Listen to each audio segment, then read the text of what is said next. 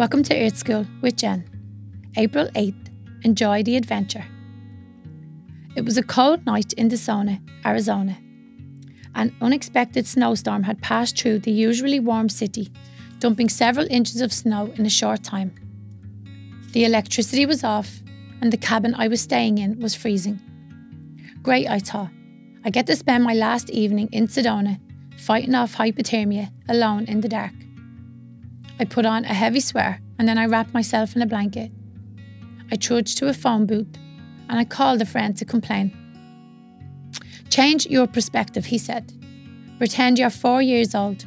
Get your flashlight and make a tent in your bed out of all the pillows and blankets that you can find. Enjoy the adventure.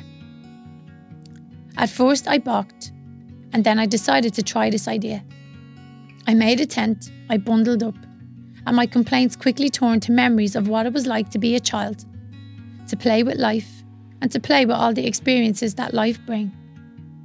Soon I fell asleep. When I awoke in the morning, the heat was back on, the lights had returned, the snow had stopped falling.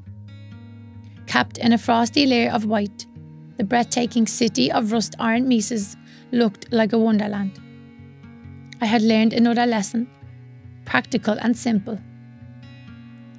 Change your perspective and enjoy the adventure.